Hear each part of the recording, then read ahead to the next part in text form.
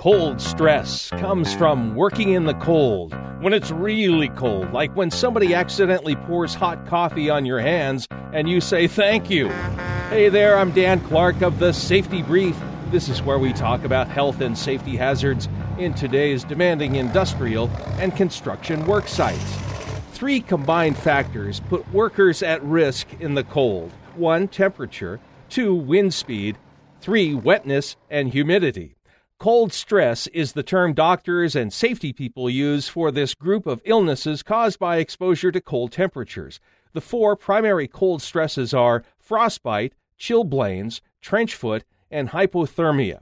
1. Frostbite. Parts of the body actually freeze, generally impacting toes, fingers, cheeks, noses, chins, and ears. The symptoms are numbness, tingling, pain, and pale skin. The treatment: warm the body part with warm water or use your own body heat, but don't massage the area. Don't use a heating pad or anything that could cause a burn. If feet are impacted, don't walk on them. 2. Chilblains. This is where capillaries in the extremities are damaged because of prolonged exposure to cold. The symptoms: inflammation, itching, redness, and blistering. The treatment: slowly warm the skin. See a doctor for topical medications, something you rub on the skin. 3. Trench foot. This is caused by having cold and wet feet for a long time. The symptoms: pain, cramps, numbness in the feet and legs, blisters, reddening of the skin, and even bleeding under the skin.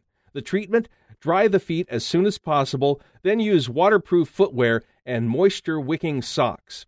4. Hypothermia. This is serious. It's when your body temperature gets too low. It's caused by extended time in the cold. Symptoms at the beginning include shivering, confusion, fatigue, and loss of coordination. Symptoms later include dilated pupils, slowed pulse, blue skin, and no longer shivering. The treatment: move the person to a warm location, remove any wet clothing, and heat the body from the center with blankets. Drinking warm fluids can help, but no alcohol or caffeine.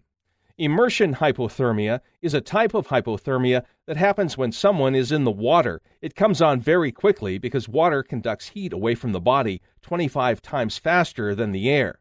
Employer tips: make sure workers know the signs and symptoms of these 4 cold stresses. Use a buddy system to have people look out for each other. When they begin work, allow employees to acclimate to the cold. Provide warm areas for breaks. Schedule outdoor work for the warmest part of the day if you can. That's all for this episode on cold stress. Come back for more ways to stay safety compliant in today's ever-changing landscape of safety requirements. I'm Dan Clark of the Safety Brief, a service of Creative Safety Supply. CreativeSafetySupply.com.